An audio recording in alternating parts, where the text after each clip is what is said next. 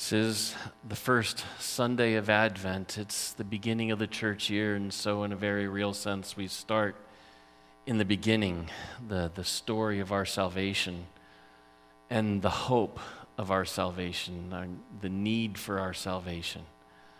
And our first reading comes in the middle of Jesus' ministry when he's talking about him coming again. And we're going to be taking a look at chapter 13 of the Gospel of Mark, beginning in verse 24 and going to the end of the chapter, or nearly the end of the chapter. Listen to the word of God. But in those days, after that tribulation, the sun will be darkened, and the moon will not give its light, and the stars will be falling from heaven, and the powers in the heavens will be shaken. And then they will see the Son of Man coming in clouds with great power and glory. And then he will send out the angels and gather his elect from the four winds and from the ends of the earth to the ends of heaven. From the fig tree, learn its lesson. As soon as its branch becomes tender and puts out its leaves, you know that summer's near. So also, when you see these things taking place, you know that he's near, at the very gates. Truly, I say to you, this generation will not pass away until all these things take place. Heaven and earth will pass away, but my words will not pass away. But concerning that day or that hour, no one knows. Not even the angels in heaven nor the Son, but only the Father. Be on guard. Keep awake, for you do not know when the time will come. It's like a man going on a journey when he leaves home and puts his servants in charge, each with his work, and commands the doorkeeper to stay awake. Therefore, stay awake, for you do not know when the master of the house will come, in the evening or at midnight, or when the rooster crows or in the morning, lest he come suddenly and find you asleep. And what I say to you, I say to all, stay awake. This is the word of the Lord. Let's pray. Lord, guide us as we consider your word. Guide my words, guide all of our hearts and minds as we consider what you're saying to us. Pray in Jesus' name, amen. We're not really good at waiting, but we have to learn. We're not good at waiting. We become, especially in our society, a very instant society. And we're taught from an early age that we can achieve anything, we can do anything, we can fix anything that we put our minds to. And we, to a great degree, no longer have a sense of being subject to the elements of life. We can take charge and keep busy and keep working and make things happen. We don't have to wait. Advent is a season of redeveloping that discipline. It's a season of learning to wait. A theme I have come back to again and again is that we are living in the time of the now and the not yet. And both are absolutely true in fullness. The now is true. Christ has come. His salvation is achieved on the cross and in his resurrection, and it's available to all of us in its fullness. Even now, God is with us by his Spirit now, and we follow him and we worship him now. But we also live in the not yet. Advent is a season that focuses on the not yet of our lives and how to live in it, how to wait. And the clearest way to see this not yet is in the darkness we experience in the world and in our lives. And the waiting for God to make all things right. Advent, it's the time of year too. It starts in darkness. The days are literally getting shorter. And we are waiting for the light to come. But that waiting, it starts in the darkness. And the light these days, it's slowly disappearing. And if it kept going, we'd be left in utter darkness. But that's where this passage starts. It starts in the darkest of places. The sun will be darkened. The moon will give no light. The stars will be falling from heaven, and the powers of heaven will be shaken. It starts in the darkness.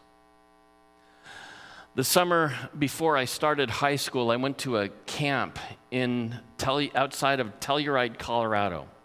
And we spent weeks on the trail backpacking through mountains and deserts.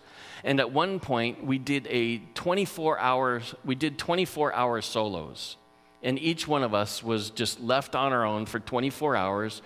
And we were at about 10,000 feet, just below tree level. And each of us could choose what we'd take. And we were all going to be tough. And so we all tried to be minimalists. And so a flannel shirt, jeans, pocket knife, a couple of matches. That's what I had. And I vividly remember that night. It was long, and it was cold, and it was dark.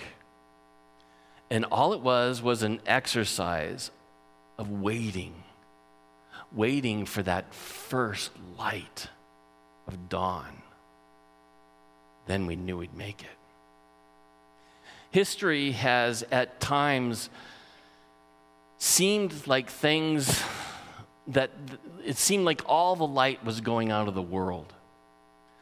About 40 years after the death and resurrection of Jesus, the temple in Jerusalem was destroyed and Jews were scattered across the Roman Empire. It seemed those early Christians clearly thought that the end was near. A few hundred years later, Rome fell when the barbarians were destroying all of civilization. That had to be it. Again, hundreds of years later after that, the bubonic plague swept through Europe and half the population of the world died and whole towns were wiped out.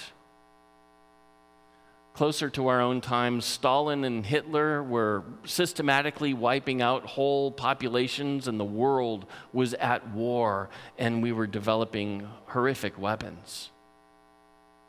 And the threats continue and it seems like they are getting worse all the time. And this darkness, we know it as a world, but all of us know darkness to some degree or other personally as well. Each of us has experienced darkness closing in on us in personal ways, overwhelmed by circumstances in our lives. Many suffer times of grief or depression or despair. And we also recognize and suffer the weight of the consequences of our own sin and our own shame.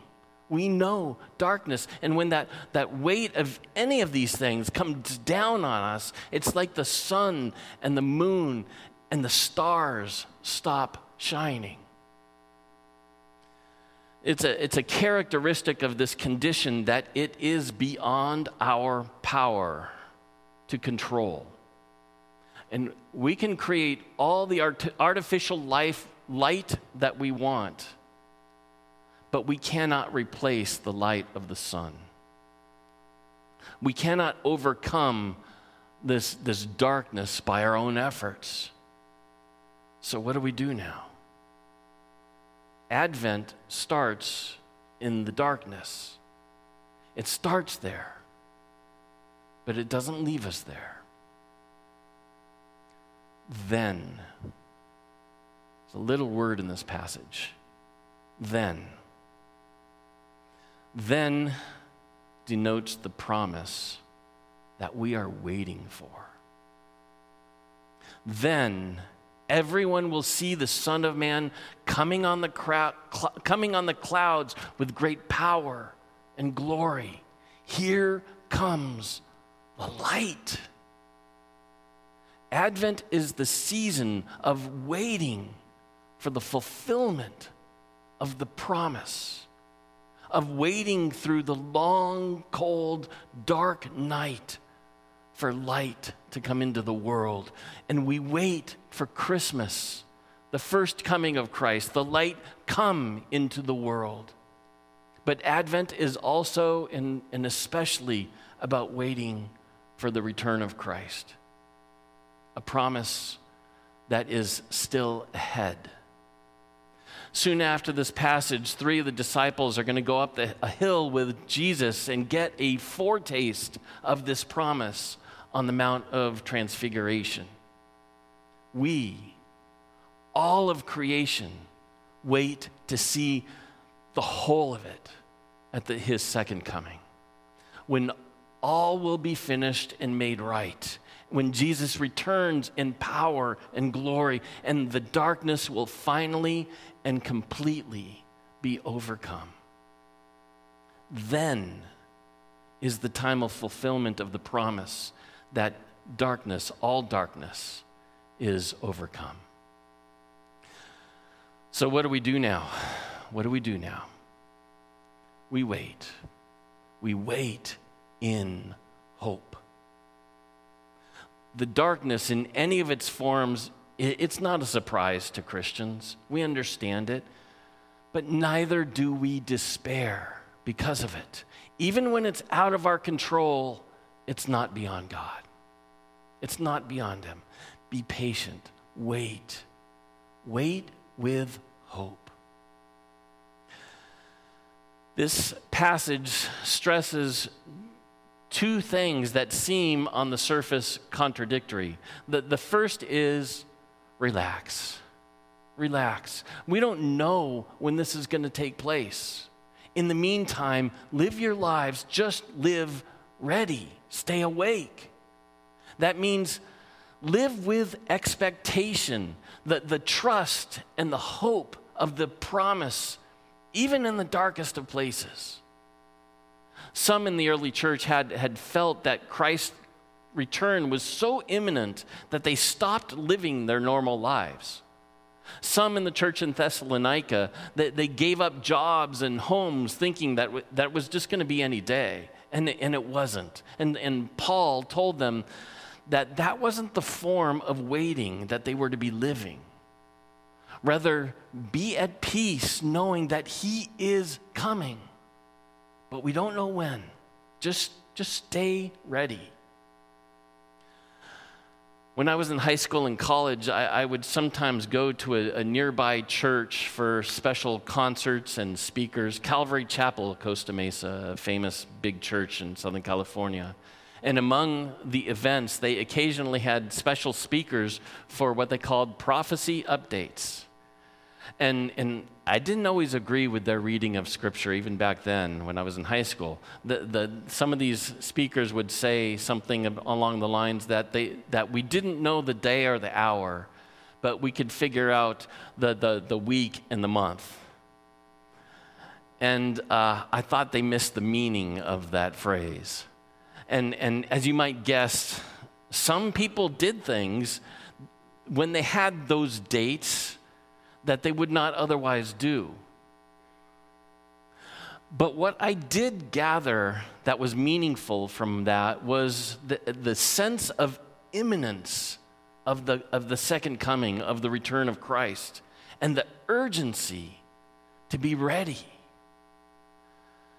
I've heard people this week and a number of times over the past few weeks talking about the state of the world and all the news from around the world and wondering if this is it. I don't know. But I trust someday Christ will come again and make all things right. It may be after my lifetime, but whenever it is, I want to be ready. But the fact is, most of us in the church don't have that sense of the immediacy of Christ's return.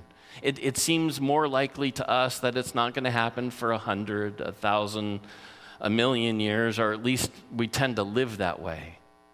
But this passage, even with its message to relax, also has the message of the urgency to be ready, to stay awake.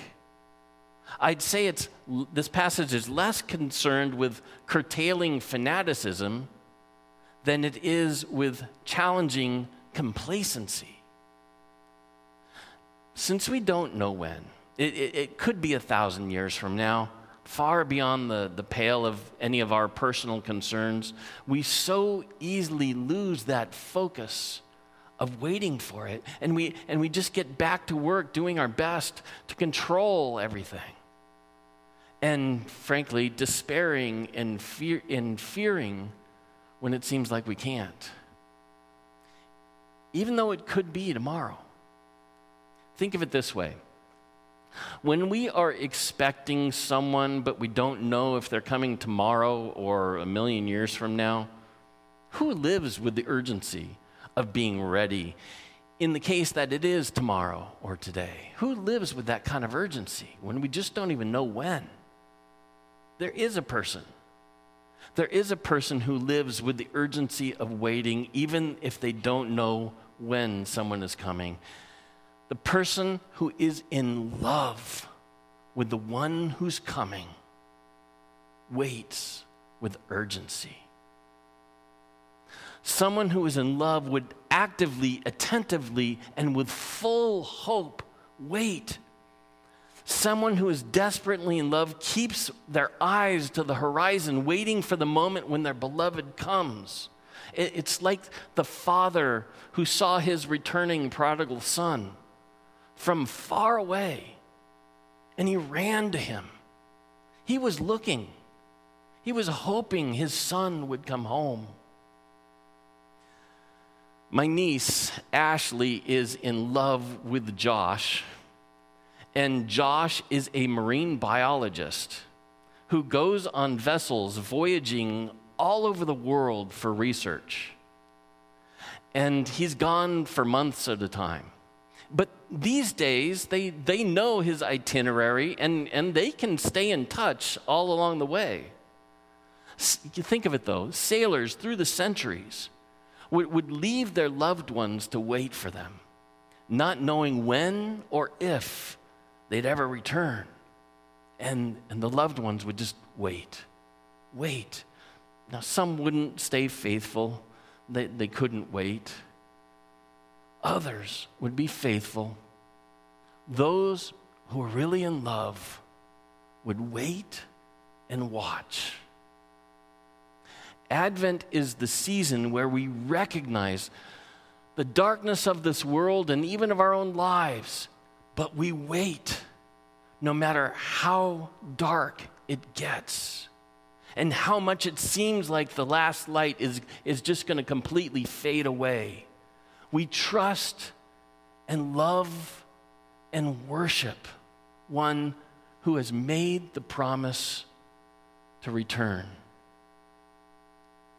Mark Allen Powell is a pastor who wrote, "The season of Advent invites us to wait impatiently for the consummation of hope, longing to know God as fully as we have been known, to see no longer through a dark pane, but face to face, to love as we have been loved, to experience Jesus Christ as he is, and in so doing, to become like him." And we wait. We wait with longing and with hope. It may be another 100 or 1,000 or 10,000 years, well beyond the scope of each one of us. Our lives are so short in the scheme of things. But it could be tomorrow. Here's the thing. Unless he returns first, I hope to live to be a healthy 100 years old. but I also want to be ready to meet him tomorrow. And the funny thing is, my best life today is a life that is ready to meet him in this moment, in its fullness, in his fullness. And we are those who are so hope-filled, so in love, so amazed at the love and salvation God has for us. We can't wait for the consummation of the age. We're going to be grateful and joyful and hopeful even in the darkness today. I think of Paul in prison, not knowing if this is it, saying, to live is Christ, and to die is gain. And it is this anticipation that keeps our hearts ready and our eyes on the horizon, waiting for the dawn of the new light. Then Jesus is coming in power and glory to make everything right and to fill the world with eternal light. At the end of the book of Revelation, John writes about the new heaven and the new Jerusalem, and he gives us this picture. I saw no temple in the city, for the Lord God Almighty and the Lamb are its temple. And the city has no need of sun or moon, for the glory of God illuminates the city, and the Lamb is its light. The nations will walk in its light, and the kings of the world will enter the city in all their glory. Its gates will never be closed at the end of the day, because there is no night there. Advent gives us a picture of our waiting for his return. As we wait for the celebration of his first coming, and it's 4 weeks away. That's hardly anything. It's hardly anything unless you are a child that is so excited that it seems like forever. I can't wait to see Jesus face to face in the coming of the kingdom and the fulfillment of all things. I don't have a timeline on it. I just keep my eyes on the horizon and stay awake. Let's pray. Lord, there is so much we don't know, and so much we can't control. And at times, Lord, it is so dark in so many ways. But God, we wait. We have a promise. And no matter how dark it gets, Lord, we are waiting people. And we trust you. And we worship you in fullness even today, knowing that your Spirit is with us. Your salvation is achieved in your Son, Jesus Christ, for what he has already done. But God, that gives us the hope to wait even now for him to come again. God, in this Advent season, as we put the trees up and the lights and the candles and the music and all that we do to surround ourselves with the remembrance of your coming, God, may we also remember the promise of your coming again and wait. Thank you, Lord, for your word. Thank you, Lord, for your promise and for your Son. Guide us to live as those who are awake. We pray in Jesus' name. Amen.